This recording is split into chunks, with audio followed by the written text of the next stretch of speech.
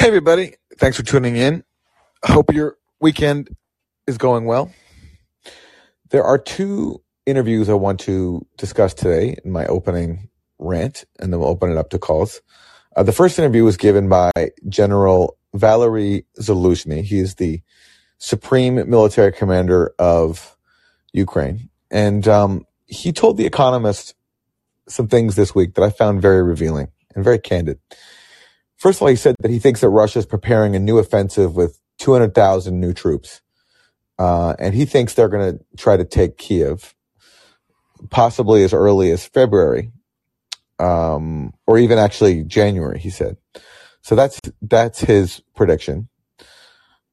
I do think Russia obviously is preparing something, given that they've mobilized all these troops and Ukraine is still not negotiating. So I think that's a fair expectation. But the way he described it, to me, he sounds worried, because it doesn't sound to me like his army has the equipment that it needs to be able to sustain another major Russian offensive. And so this is what Zaluzhny said. He says, "It seems to me we are on the edge. And if there are more attacks," he says, "that is when soldiers, wives, and children start freezing. What kind of mood will the fighters be in without water, light, and heat? Can we talk about preparing reserves to keep fighting?" He's asking that question. And I think he's there is expressing concern at just how this is going and how this was inevitably going to go, given that Ukraine only has so much in manpower and resources, and Russia is just so much bigger and so much stronger militarily. So I think Zaluzhny is now issuing a wake-up call. And then he goes on to say, "Artillery plays a decisive role in this war. Therefore, everything really depends on the amount of supplies, and this determines the success of the battle in many cases." And then he basically offers a wish list of things he needs. He says, "I know that I can beat this enemy, but I need resources. I need 300 tanks, 600 to 700 infantry fighting vehicles, 500 howitzers." And then The Economist, which interviewed Zaluzhny, goes on to note, that, quote, "the incremental arsenal that Ukraine is seeking is bigger than the total armored forces of most European armies." So basically, Ukraine's needs far exceed what Europe can possibly supply. And I think that is a reality that is now sinking in after nearly a year of war. And to me, again, not being a military expert, but just what I know about Russia's size and Ukraine's size, it's always made sense to me that eventually Russia would, by being patient enough, would have the upper hand. And that's what I see here in these comments from General Zaluzhny. Because yes, he's saying that we can beat Russia, but he says, "I need it on this condition." And the condition that he provides is something that I don't think can be met, because I just don't think the weapons are there for the West to supply Ukraine. So we'll see. But we could be looking at a very decisive coming period, and a very deadly one, which is hard to imagine because things in Ukraine, of course, are terrible as we speak. Then there's another interview that was recently happened. That was given by Angela Merkel, the former German chancellor, who helped broker the Minsk Accords. And that's something we've discussed a lot here. That was the agreement reached back in 2015 to basically end the civil war that began in Ukraine after the U.S.-backed coup of 2014. And the basic bargain of Minsk was that these Russian-backed rebels in the east would demilitarize. And in exchange, they would be granted some limited autonomy. So some respect for their cultural rights to speak their own language, some recognition of their identity as ethnic Russians inside of Ukraine, but they would stay inside of Ukraine. And that is how that war would end. Well, Russia has complained for many years that basically Ukraine refused to implement its key obligations. And that was a big factor in the war break in Russia invading. And now we have an admission from Angela Merkel, who as the German chancellor helped broker Minsk, that I thought was really, really damning, whether she means it or not, because I actually don't know if she's telling the truth, but this is what she said, at least.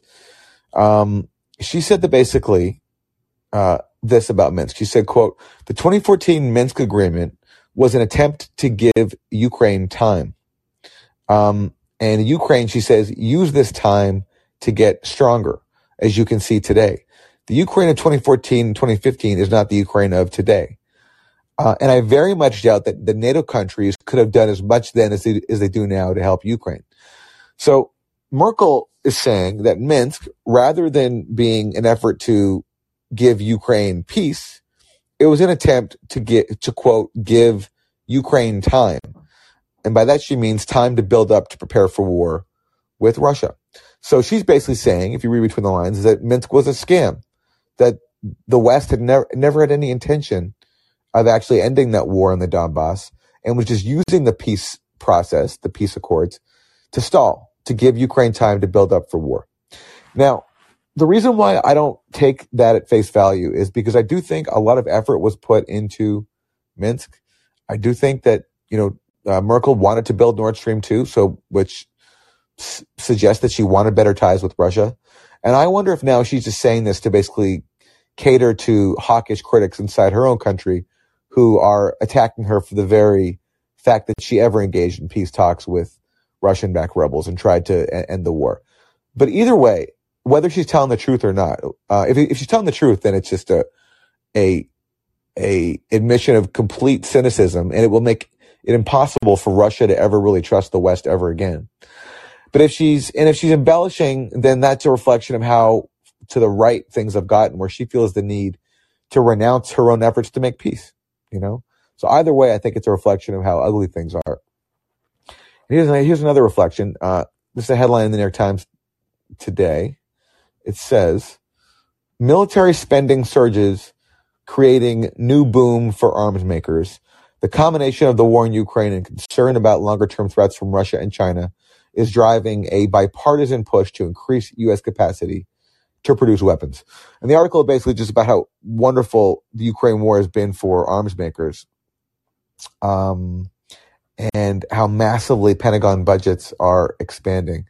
And so the head of Raytheon is quoted saying that, quote, we went through 6 years of Stingers in 10 months. It will take us multiple years to restock and replenish. So basically, he's saying that 6 years of Stingers were fired off in Ukraine in a matter of 10 months, which is a lot of weaponry and a lot of profits for Raytheon to rebuild that. And this is what the Times also says: military spending next year is on track to reach its highest level in inflation-adjusted terms since the peaks in the costs of the Iraq and Afghanistan wars between 2008 and 2011, and the second highest in inflation-adjusted terms since World War II, a level that is more than the budgets for the next 10 largest cabinet agencies combined. So what a boon this war has been for the arms industry.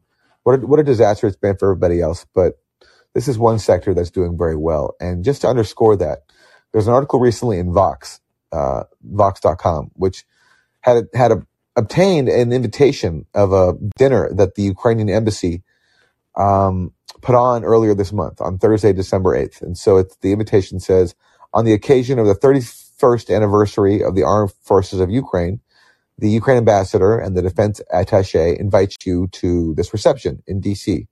It was at the Ronald Reagan building in D.C. At the bottom, the sponsors of the evening are listed, and they are Northrop Grumman, Raytheon Technologies, Lockheed Martin, and Ukraine House, which is basically the promoting U.S.-Ukraine relations. So this war has been so good for these arms makers that they even get listed on an invitation to an official Ukrainian government dinner. And they're going to get even wealthier in the months ahead as Russia presses ahead with this offensive. But as always, it's going to be Ukrainians who will suffer, especially with no detectable trace of peace talks right now, at least as far as we can see. Maybe something's going on behind the scenes. Okay, that is my rant. Let's take some calls. Oh, and by the way, let me say one more thing. What Merkel said about Minsk and how it was just meant to buy time,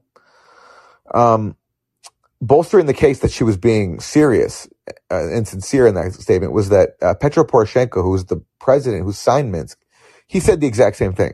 He said that Minsk gave us 8 years to build up the economy and the army to be ready for war. So Merkel is not alone in saying that.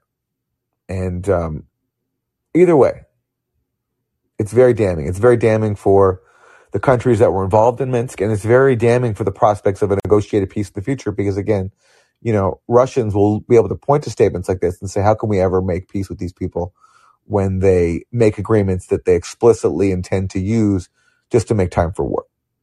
So it's just it's amazing how little space there is for diplomacy when it comes to this war. Okay, all right, let's take some calls. Brent, go ahead. Hi, Aaron. Hi there. Hi. So I was watching an interview with Chris Cuomo and Matt Taibbi. I'm pronouncing that right? Yeah. Yeah. And, Chris Cuomo asked him a question about why you mentioned the point about the arms dealers wanting to make money, but Chris Cuomo brought up a point about how much of it is money making for the military-industrial complex, how much of it is the Ukrainians wanting to get Russians out of their borders. And he asked a question to Matt, should the Russians leaving Ukrainian territory and not occupying anymore, should that be a negotiation, a point of negotiation to end the war? And Matt said something which surprised me a lot. He said that question was above his pay grade, and maybe it's above your pay grade too. I just want to ask you that same question.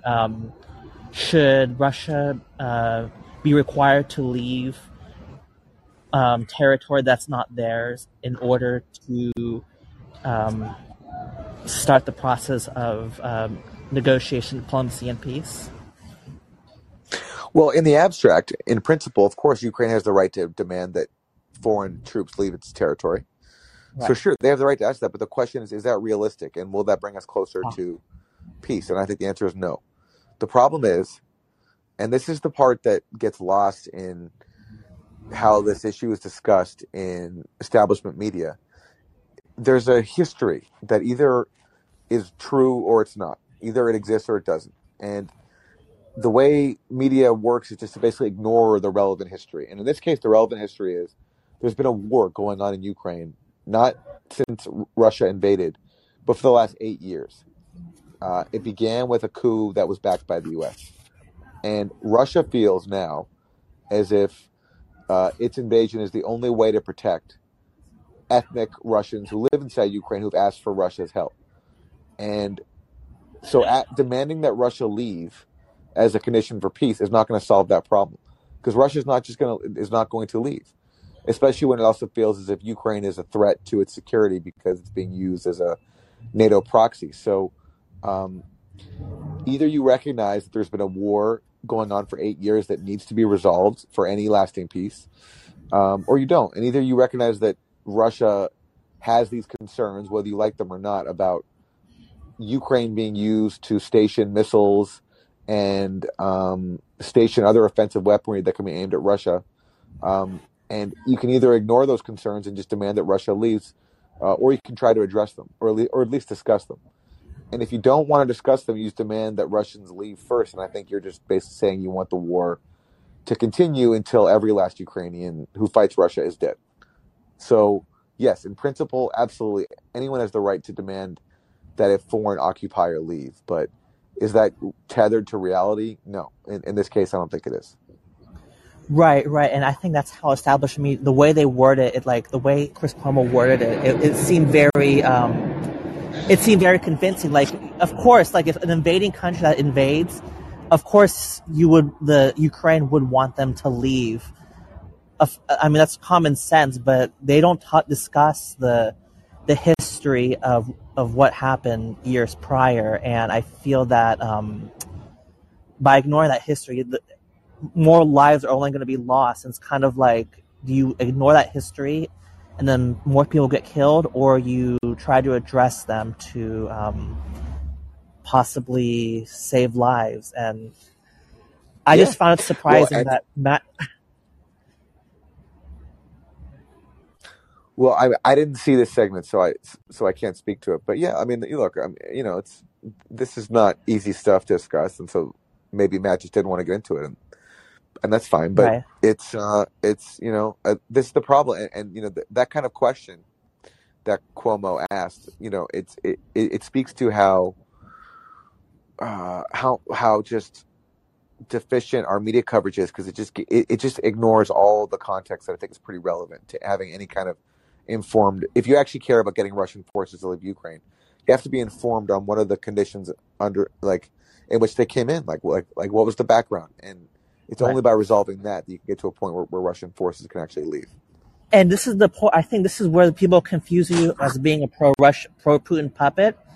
You're just discussing Russia's concerns. You're not saying they're right.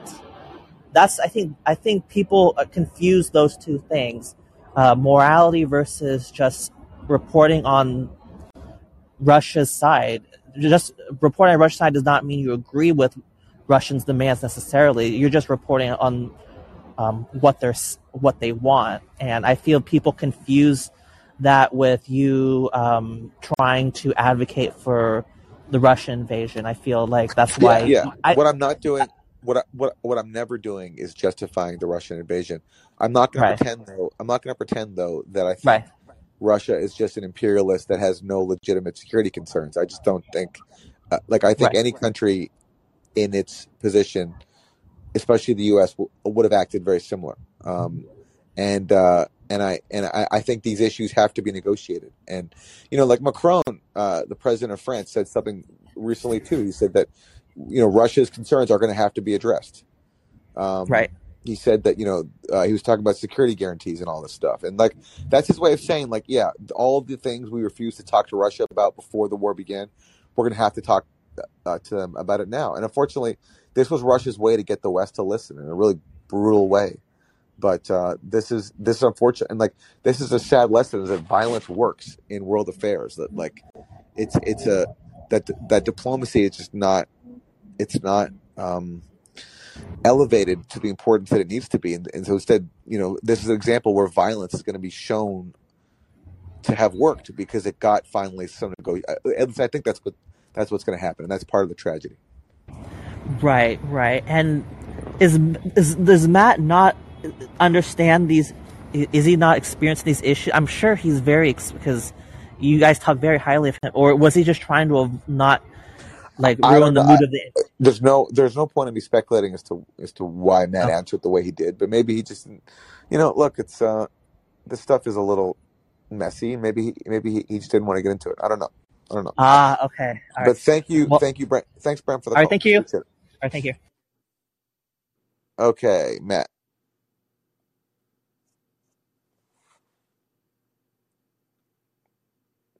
And Matt, if you're there, there's a microphone button. There you go. Okay. Can you hear me, Aaron? Yeah. Oh, yes. So, two things I got to speak on the situations there. One would be Angela Merkel's comment about the Minsk agreements or Minsk peace agreements being a farce. And I would say to that there, I know you stated that you're not sure if she's lying or if she's being serious, but one, I would say with that, her comment coupled with Poroshenko's comment Yep. that the Minsk agreements were definitely a farce. That kind of gives us like an idea that yeah, this was the idea the whole time to give Ukraine time to build up. But also another thing I took out of that statement or reply that she said was also that the Ukraine of 2014 isn't the Ukraine of today.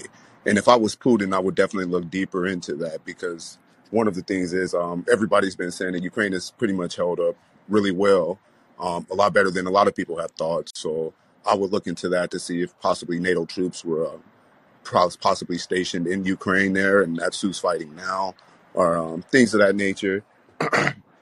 But overall, another thing I'll have to say is with the U.S. sending Patriot missiles there to Ukraine at this time, it kind of lets me know that they know too that the ending is coming upon Ukraine there as far as the war goes or the war effort.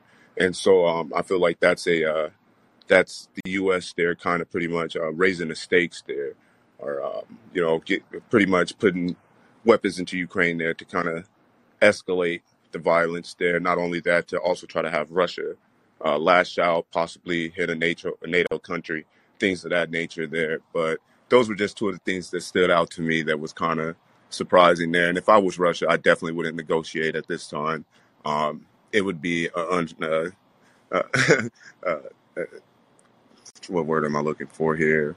Um, it would be unnegotiated peace. It would be complete surrender if I was Russia at this point, because we can't take you at your word anymore. And I'm not saying that maybe Russia didn't negotiate in good faith either, but we know for a fact that that Ukraine, and then also now we have it from Germany, Merkel there, that they weren't negotiating in good faith. Not only that, with the what was that? The Nord Stream pipelines getting blown up. You kind of just Yeah. have to look at this as a way of always kind of just agitating Russia for them to lash out and to bring about this war. I agree with you. I agree with your assessment.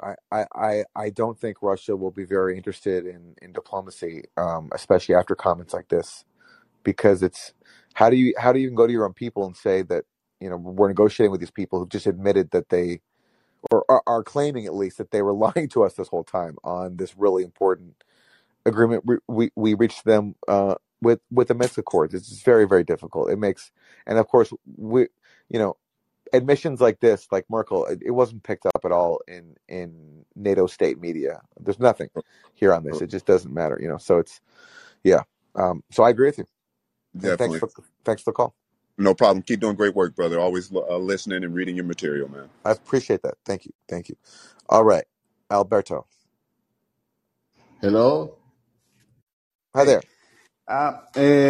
Apart from Poroshenko, there is a video of a Ukrainian guy. I think it's Azov Battalion, even before the invasion of Russia, that said exactly the same. That the Minsk agreements were made just to give them time, and said exactly the same. This Ukrainian guy was a guerrilla man.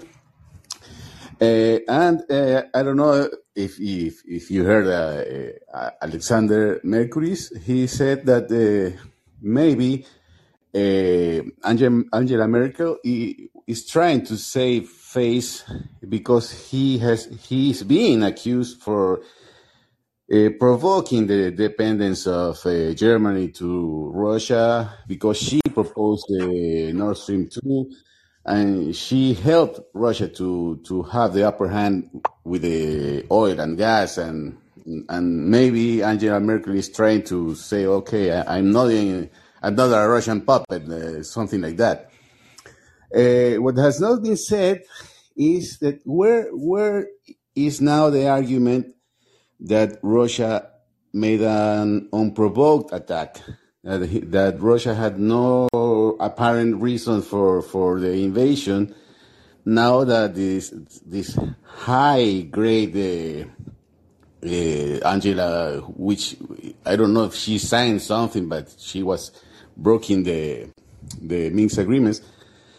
Now with Angela Merkel and doing this, there's not one reason to say Russia was unprovoked.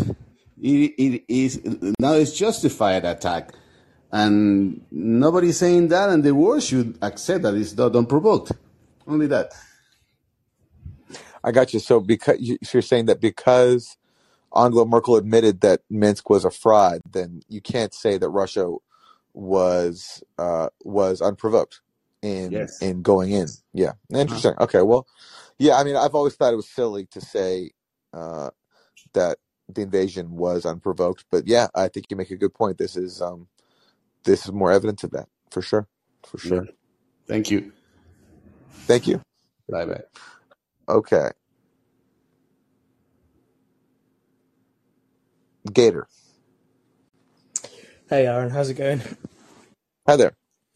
I'm just curious about kind of how you take things at the moment on a basis of a sort of a back test and a predictability basis. So Mersheimer Cohen's school of thought in predicting the war now and correctly, essentially by my estimation, their analysis passes the back test over time, and therefore their credibility has radically increased in my mind. But if you then take, for example, the Ukrainian administration's position, their credibility to me has gone down a lot, because even if you just take the point of the commencement of the war, everything that has been said by Zelensky in his speeches, in style, rhetoric, and claims about combat capability and also the West's backing of those lines, they actually seem to fail the back test. Because if we're now in a point where Ukraine is starting to use sort of increasingly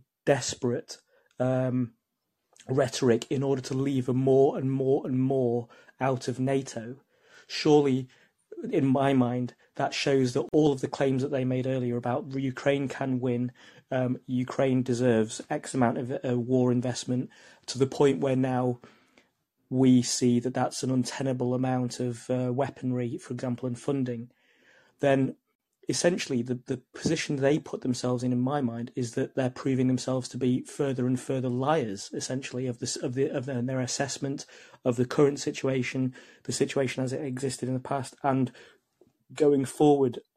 That would be my first thing. And the second thing is that if you then bring in kind of like the military analysis side of it, where you get into Scott Ritter and McGregor, even if they don't get exactly all of the details right, and who could in war, Ritter's been very consistent, and so has McGregor, really, in saying that NATO simply hasn't got the kit to sustain this beyond a certain point. And if we're at that point now, that makes a mockery of every Western mainstream report. So all Western mainstream credibility in the possibility of a one outcome for the West seems to just pale off straight away. And then there's one final thing. Do you feel that what I'm saying is valid, or do you have any pushback on that I might need to take into account? And B, there is now this kind of argument that Zelensky is possibly being lined up to be booted out in favour of the current general. Well, yeah, that's interesting. I don't know about that. I mean, we've heard for a long time that, speculation that Zelensky is expendable, and that makes sense to me. But at the same time, he just got named Man of the Year by Time, and there's still a huge PR juggernaut around him. Mm-hmm. So I don't know how easily replaceable he is, and I don't follow internal Ukrainian politics enough to know. But I think that's interesting, and that's worth keeping an eye on. And yeah, I agree with everything else you said. And yeah, and look, there's been a huge effort made to make it look as if Russia's losing the war, and there's all these really dubiously sourced articles in the Times and the Washington Post that usually the main source is always Ukrainian intelligence, and I'm sure Western intelligence too, to make it seem as if the Russians are getting wiped out. But then you have the top Ukrainian general, basically talking about how demoralized his forces are, and how basically he says, like, unless I get all this equipment that he knows he's not going to get, then Ukraine can't win. So to me, his comments were pretty damning to that whole narrative. But of course, it was given to The Economist. I don't think they're going to allow that kind of picture here in the U.S. because here you need to maintain the feeling, the sentiment that the war is going well for Ukraine. Just one observation. There's actually now some reporting that Ukraine has admitted that they tried to target and assassinate the top general when he was on the ground in Ukraine in around April. And the American narrative is that when they found out about that plan, they tried to talk Ukraine out of it, but it was too late, and they made the attack anyway. Now I'm thinking that this is just one of these early progenitor or precursor narratives that allows the US to say, we are going to have to back off the regime now because this is the third or fourth time that they've done something that we didn't agree with, and we're losing control of them. They're departing from our required approach to this war, and so that will be the excuse for them to scale back, step back a bit, and start to withdraw politically or some other way. And that's kind of possibly the beginning of the reverse ferret. Would that be reasonable to sort of be suspicious of that? I think that's totally reasonable. Why would U.S. officials now leak a claim that they basically intervened to stop Ukraine from hitting a Russian general? Because I think they want to leave the door open to negotiations, and they want to make it. It's kind of like good cop, bad cop. Like, we didn't know they wanted to do that, and we weren't behind it. So I think I agree with that interpretation totally. Cool. Well, look, thanks, Aaron. Always good to speak to you. Appreciate it. Likewise. Thanks for calling. Okay. Sterling. Hey, Aaron, how are you? Hi there. So I was listening to an interview today with Alexander Dugin, who they call Putin's brain, and he was asked if China was to react to Taiwan as Russia did with Ukraine, what would they do? Would they act the same way? And without missing a beat, he was so confident. Because I thought he might be offended by the question. He said, absolutely. They would absolutely react the same way. They would invade Taiwan, which pretty much was a no-brainer to me. I don't think that's a far stretch for anybody. But what he went on to say was how patient China is. And he said they were as patient as Russia, which I found a little threatening. But I think think they've shown that. I think they've been very strategic in this. I think we've just been like bulls in a china shop, throwing money at all these people. It's been pretty crazy, but so there's that, which I thought was very interesting. And he's actually a pretty interesting human being, I have to say. A lot of people are really threatened by him, but I like that he tries to bring something new to the table. I'm not going to agree with a lot of it, but he's an interesting character, I think, in all of this with Russia. And then I was reading a really crazy article today by a Democratic think tank, and maybe you've heard of it, Center for Strategic and International Studies. Have you heard this? I've heard of that think tank, yeah. Oh my gosh, this article is such a propaganda. It's just even scary how they've written basically that we should be so grateful for all of the money that is being sent to such a worthy cause. It's called United States Aid to Ukraine, an investment whose benefits greatly exceed its cost. Wow. And it is brutal. And it talks about, I think the thing that I found so mostly offensive, it says, focusing on the price tag of aid instead of the value of what it buys ignores the fact that the war in Ukraine has become the equivalent of a proxy war with Russia, which is true.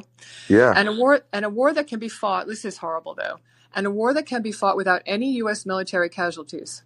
It never goes on to mention Ukrainian casualties. Well, there we go. Exactly. And it says that unites most of the world's democracies behind a common cause. So this is where he's pulling in the NATO. I mean, it's such propaganda, and it's so awful to anybody involved in this that doesn't have billions of dollars and isn't going to make a fortune from the money laundering scam, is what I see. Because I don't think we care if we win or lose ultimately. I mean, I just don't at this point. We would love to own Russia. Biden made that clear in the beginning of this when they said, oh, no, he didn't really mean to say that about Putin needing to be removed. We'd love to have their resources. We'd love to be rid of them for Israel, because it was such an insult to back Syria, to have anything to do with Iran. I mean, Russia to the far right, as far as Pence and Pompeo being over there in 2019. I mean, come on. And when you said about, you totally get it. I mean, Angela Merkel, everybody moving right.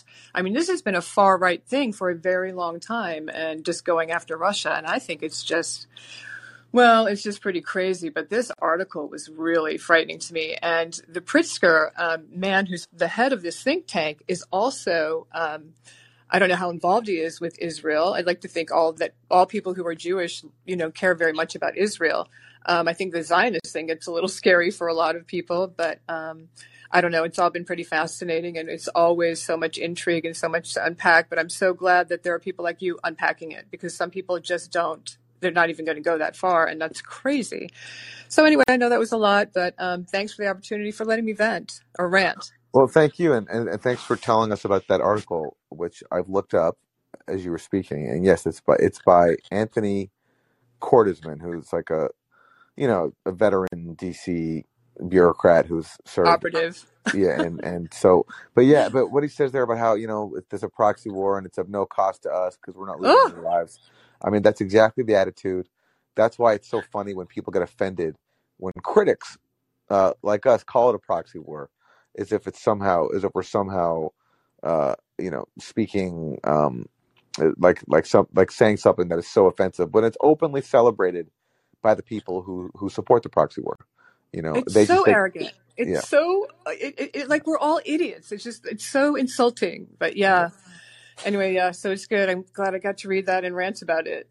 Well, we appreciate it. Thanks a lot for the call. Okay, Sam.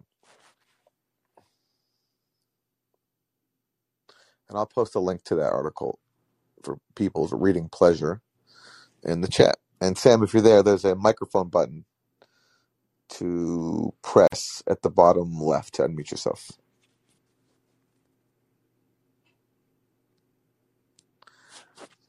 And if not, we'll move on to the next caller. But I'll give you a few more seconds. Sam, are you there? Okay. Woodsy. And here in the link is where I'm putting the article that was just mentioned in that call. Okay. Aaron. Hi there. Yes. How's it going? Big fan of yours Hi and there. your dad. I got a couple. I may take this like a different way. I just wanted to ask you a question. Have you read Whitney's Webb new book? There's 2 volumes, One Nation Under Blackmail. I have not. No. Well, when you correlate that or put that together with The Devil's Chessboard by David Talbot, I may not agree with his views on JFK, but the rest of the book's fascinating. It's just how much is organized crime involved even in today's, because this book does talk a lot about how organized crime was definitely involved with the Zionist movement, with the Haganah. And I'm just wondering from your perspective, especially with groups like the Azov and stuff, how do you think, especially when organized crime was dealing arms all across the world, especially South America, Central America, and to the Palestinians, into Palestine during the during the 40s and 50s and up to the 60s, probably to this day. How much do you think they're integrated in what's going on in the Ukraine?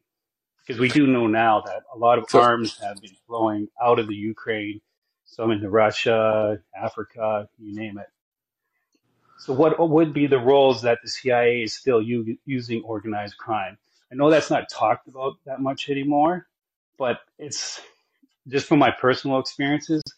I know people who are in higher levels and they're very integrated with whether it be local police, and I'm from British Columbia, so I know you're from here also. yeah. What's your Yeah, take? I don't know about the level of involvement of organized crime and all this stuff. What I do know is that the president of Nigeria, Buhari, just issued a warning that weapons from the Ukraine war are coming into his region. This was reported in African media this week. Here's an article. Here's an excerpt from it.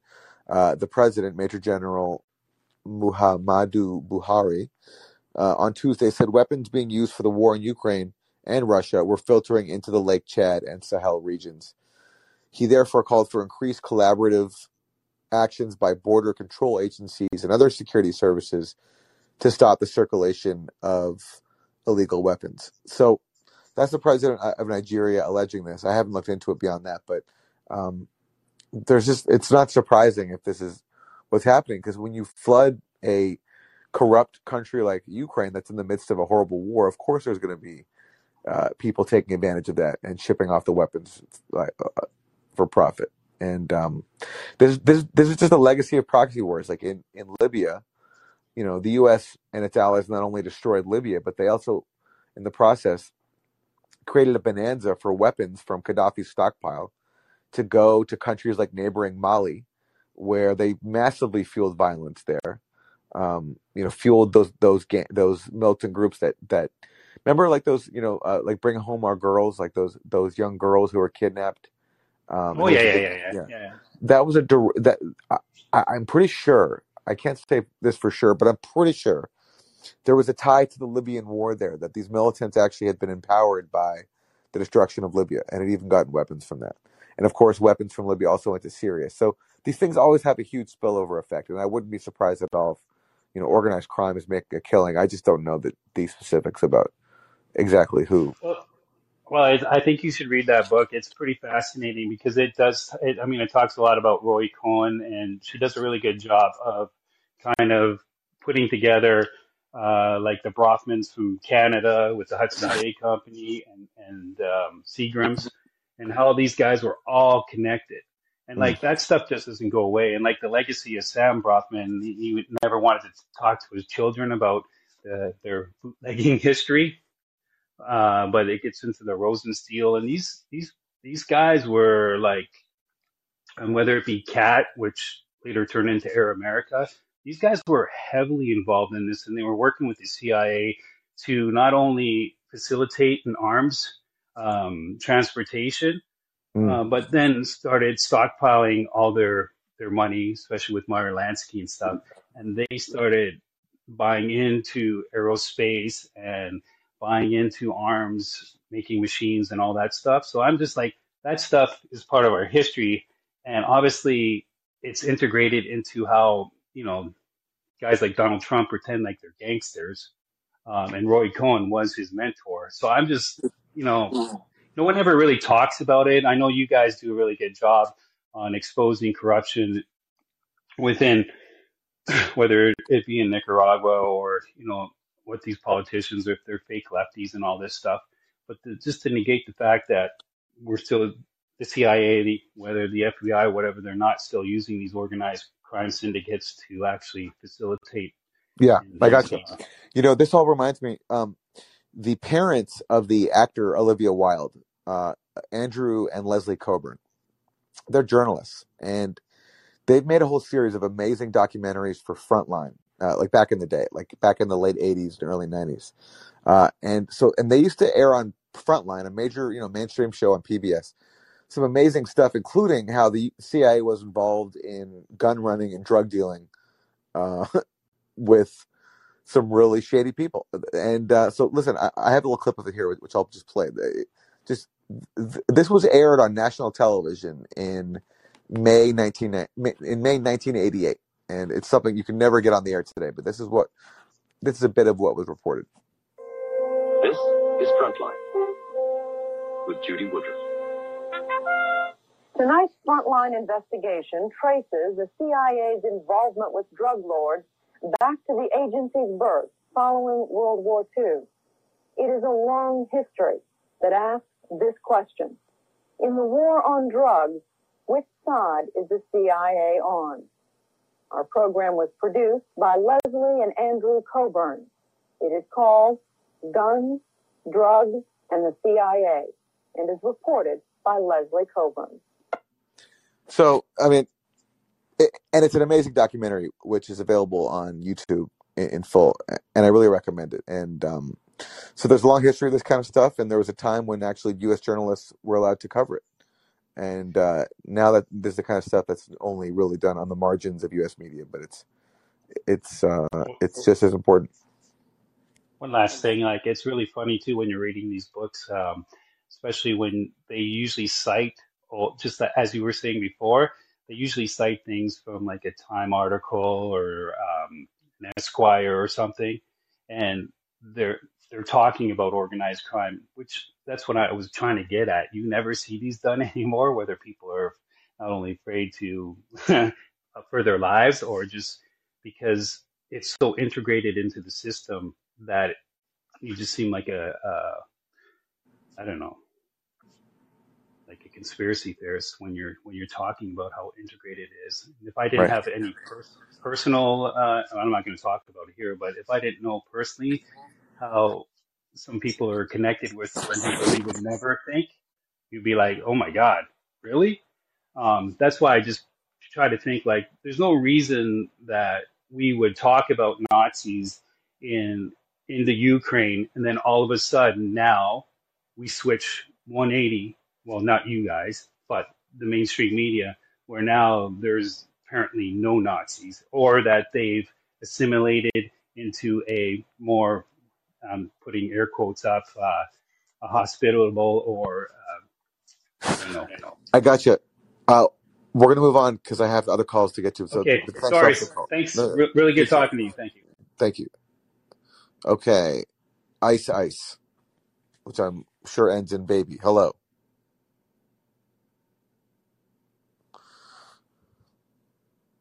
Ice Ice Baby, are you there?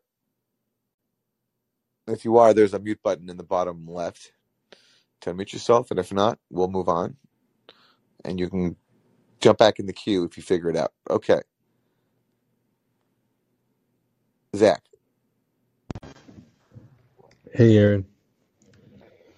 Hey there. Hey, kind of going off what the last speaker or the last caller was talking about, and I'm sorry I jumped in a little late, so I'm not sure if you talked about this, but I talked to my friends the other day, and I'm saying, do you really support the U.S. backing neo-Nazis in Ukraine? And you've talked a lot about the I think you mentioned a few times that in 2018, like the U.S. Declared the Azov Battalion as a state sponsor of terrorism or something like I don't know the proper terminology, but I just wonder kind of what that last caller was saying. Like, do we not like still recognize it, or like, is there no data to show the like infiltration of the Azov battalion? Like, you know, what's the evidence that you have on, how powerful the Azov battalion is in the current Ukrainian army? Well, they led the Battle of Mariupol recently, where there was like that standoff where they were basically holed up in a steel plant, and like they were basically like the main fighting force in Mariupol, for example. So that's them taking control of fighting in one really important city, and so that's a good example of their major role in the Ukrainian military, and they have all sorts of commanders that are in high positions, and that's been the case for a long time. I was going to ask you, when is your book going to be done? Hopefully very soon. And hopefully very soon. Yeah. Okay. And then the last one, just Aaron, I know, and I don't know how comfortable you feel answering this question, so no issue there. But like, you, Max, a couple other folks that I listen to because of you all, do some pretty independent journalism. I mean, including Matt Taibbi, in some ways. But like, do you receive threats for the work that you do? I'm just curious. Yeah, I have, but nothing that I take seriously. Like if someone sends you an email threatening violence, first of all, I think if anyone wanted to actually inflict violence on me, they probably wouldn't write me to threaten it. I think they just do it. So yeah, so I have gotten some really hostile and threatening emails, but I don't really take them too seriously. I think that's just people, just being mean and being angry. But yeah, so yes, like I've received threats, but it's not. I don't think that I'm in any kind of danger. Well, I mean, you are challenging like power systems in our country, Yeah, I know, but look, if ever I have something really crazy, hugely explosive, maybe I'll get some more threats. But right now, I just don't think. I don't think anybody in that kind of position would care enough about what I'm doing to want to threaten me. That's my impression. Well, hey, I'll let other callers call in. Thank you so much for all you do. Keep it up. Thank you.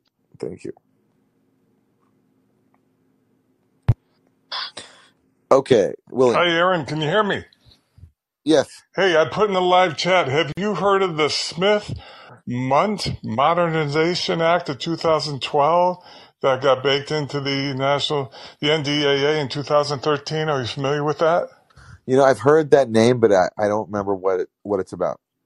All right, folks, it's in the live chat. It's unbelievable. Well, the first Smith-Mundt Act was 1948, where the legislation was such that the State Department cannot do domestic propaganda, through media. Do you follow me? Yeah. Okay. So the Modernization Act of 2012 permits it if it meets the State Department's end. So they did a 180 on it. Yeah. Meaning they could they use all forms of media, Aaron, movies, television, whatever, to propagandize us if it met their desires. I mean, wow. Is that crazy? I mean, I don't know how else to say it. So I put a link in the live chat for people who are interested, and I copied some of the text off the article. You can explore it. But I don't want to hold you to it because you haven't, maybe not familiar with it. But the concept has got to be shocking to most people. It was to me when I stumbled on this. Any ideas or feedback, or you want time to think about it and we'll talk another time? Or what? I will check it out and we can discuss it next time. So, but thanks for sharing that. You're welcome, and good work on everything. And you're right, Poroshenko. I like Scott Ritter. I like Colonel Salente, Judge Napolitano, Colonel McGregor. They're all trying to bring the information, balanced information. They've had rallies against anti-war rallies in New York. You know what I mean? They're all bring the truth, and they can't get the mainstream media to come anywhere near it. You know what I mean? So kudos for what you guys are doing, because without you all, we'd be left in the dark pursuant the Smith-Munt Act of 2012. You know what I mean? Crazy. So anyway. Thank you, William. Your father's work. Your father's work. Awesome. I was listening to his videos. I really appreciate it. Okay. Well, thank you. Thanks for calling in. I appreciate it. You're welcome. Okay. Maria. Good evening, Aaron. Good evening. I just can't stop wondering. I know how crony capitalism works. I know we have no hope for campaign finance reform, but I do wonder all the time about what we can do to oppose the corporate media propaganda, because it's just, you don't know what's happening with anything unless you really go out of your way to find people like you, Brianna Joy Gray, Useful Idiots, Matt Taibbi. What's the alternative to, aside from finding and going out of your way to finding independent media? Is there any way to take down and oppose effectively, corporate news propaganda? I don't really know of any magic recipe. It just takes, if there's a topic you care about, you do research, and there are groups like fair.org, Fairness and Accuracy in Reporting, and they're basically just devoted to debunking and correcting corporate media. But it's a lot of work, and it's hard to get people to pay attention because there's just so much propaganda and so much to debunk. So I wish I knew the answer to that question, but I just, unfortunately, the only way is to try to catch what you can and try to support people who you think are doing a good job at challenging mainstream propaganda. Yeah, well, yeah. I'll keep doing it, but I wish there was more that I could do. I hear you. Well, I think we all feel that way, so you're not alone in that. Thank you, Aaron. Thank you. Okay, Masha. Hey, I just basically called to confirm,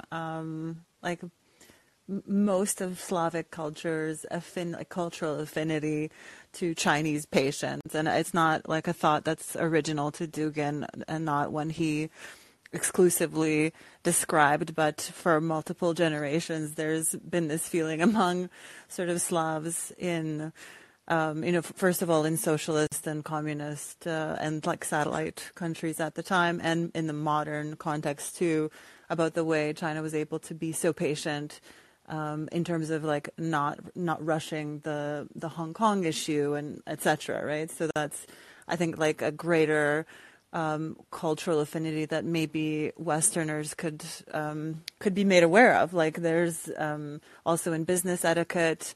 There's a lot in common there that could be potentially troubling, especially to Americans, who assume, who just, I think, basically have on board a sort of Orientalism, that everything east of Lebanon is just impossibly exotic and weird, and like maybe sometimes assume that the same is true for, the Slavic cultures that are broadly considered European.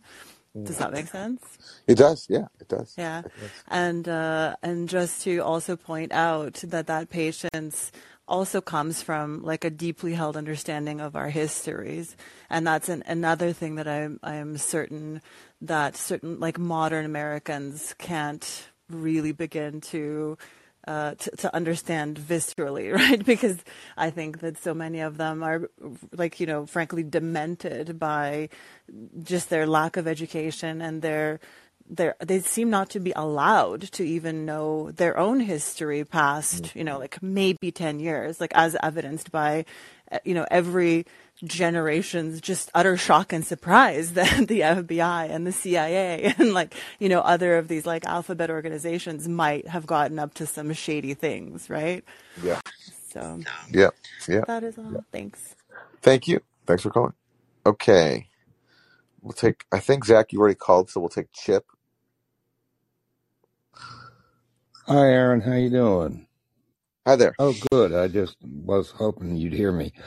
So I'm going to go off on a little bit different angle on all of this stuff. And all the reporting that you and Katie and Matt and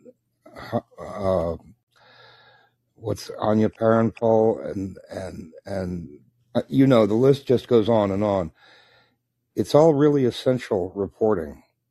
But to a certain degree, I think it's reporting on the symptoms of an underlying disease called empire. And we talk about empire sort of cursorily. I don't think there's a deep understanding of what that really means. And if you think about the United States, and even before there was a United States, it's always been expansionist. But for the first 100 years or so, it was constrained just to the North American continent. But in the 1890s, there was the Mexican-American War, and there was a guy named Mark Twain, who was a pretty astute observer of human behavior, and he said words to the effect that we don't want to become Britain. This is the beginning of stepping out into a new way of being. In the antithesis of what John Adams had said about not wanting to go abroad seeking monsters to destroy, and Twain was echoing that sentiment. And then we go on to the First World War, and I'm sure you're familiar with Bernays and the beginnings of what became ultimately, I guess you'd say, public relations, but in the end becomes the mechanism for swaying tens of millions, if not hundreds of millions of people to the will of a small group of people. And that, of course, progressed on through the Nazis and then was sort of small ways manifest in the McCarthy era. You know what I'm saying? I mean, it just goes sort of on and on and on. And so I think people are pretty smart. And I think we get really agitated over incidents. As huge as the Ukraine war is, as huge as the million dead Iraqis were, as huge as the hundreds of thousands of dead Central Americans in the 80s, and on and on and on, as huge as all those individual incidents are, they are results of the disease of empire. And when I say that I think people are smart, I think if it were possible to start explaining not necessarily just what one incident means, what does it mean for the U.S. to be in a proxy war with Russia? That's important. But how did we get here? And to sustain a discussion over describing the progress of how we got here. As an example, there's large concern over the deep state, right? Well, how did the deep state start? And in my opinion, the genus of the deep state began in 1942 with the Manhattan Project, which was the first unbounded black project that nobody knew anything about, including the Vice President of the United States. And that set off a chain of events that ultimately produced Alan Dulles. You know what I mean? Yeah, And, yeah.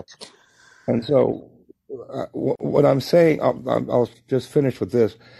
I think that if there was a sustained description of the emergence of all these processes, that people would begin to take notice.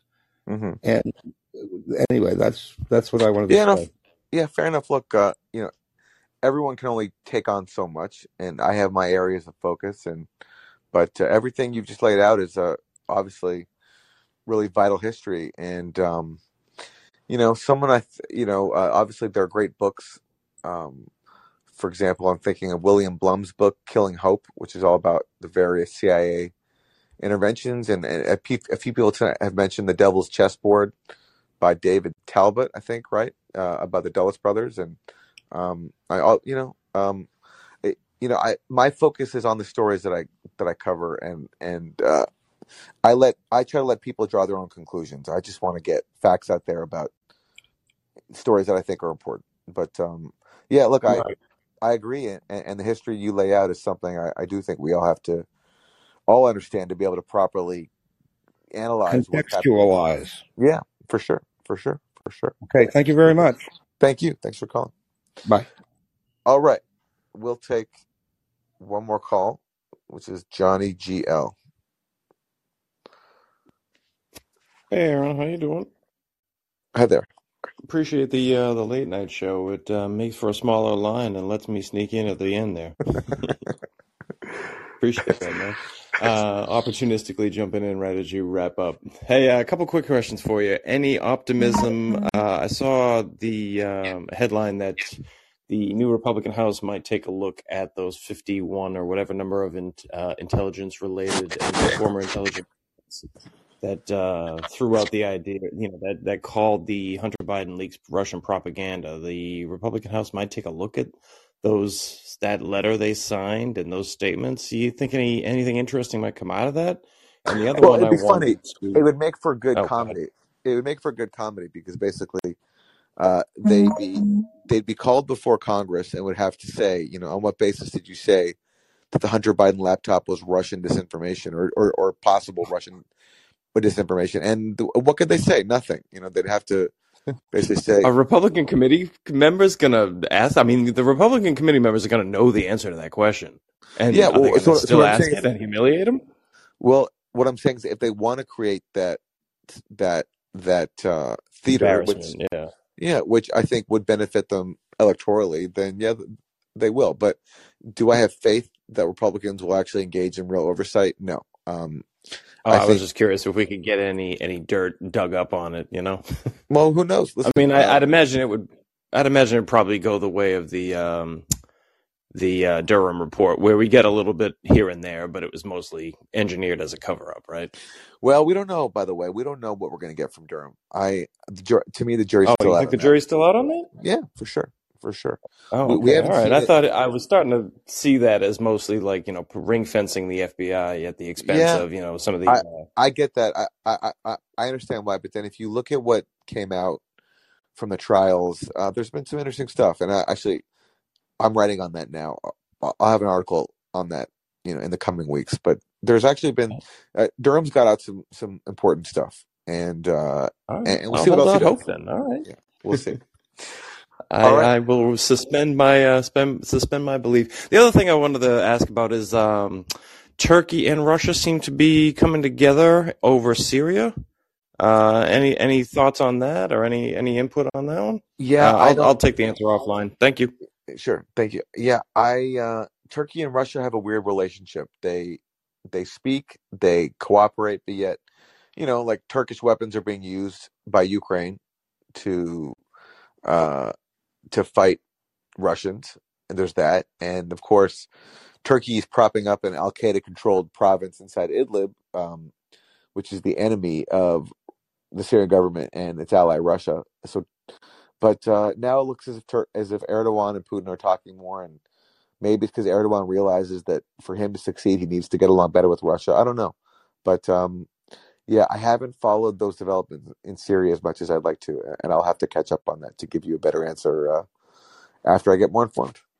And we're going to wrap it there. Thanks, everybody, for tuning in. You can catch my writing at mattia.substack.com, and I'll be back on here tomorrow with Katie Halper at 11 a.m. Eastern Time, doing the Useful Idiots after Monday morning show on here. And that's it. Have a great rest of your day, and thank you for spending some time with me. Bye, everybody.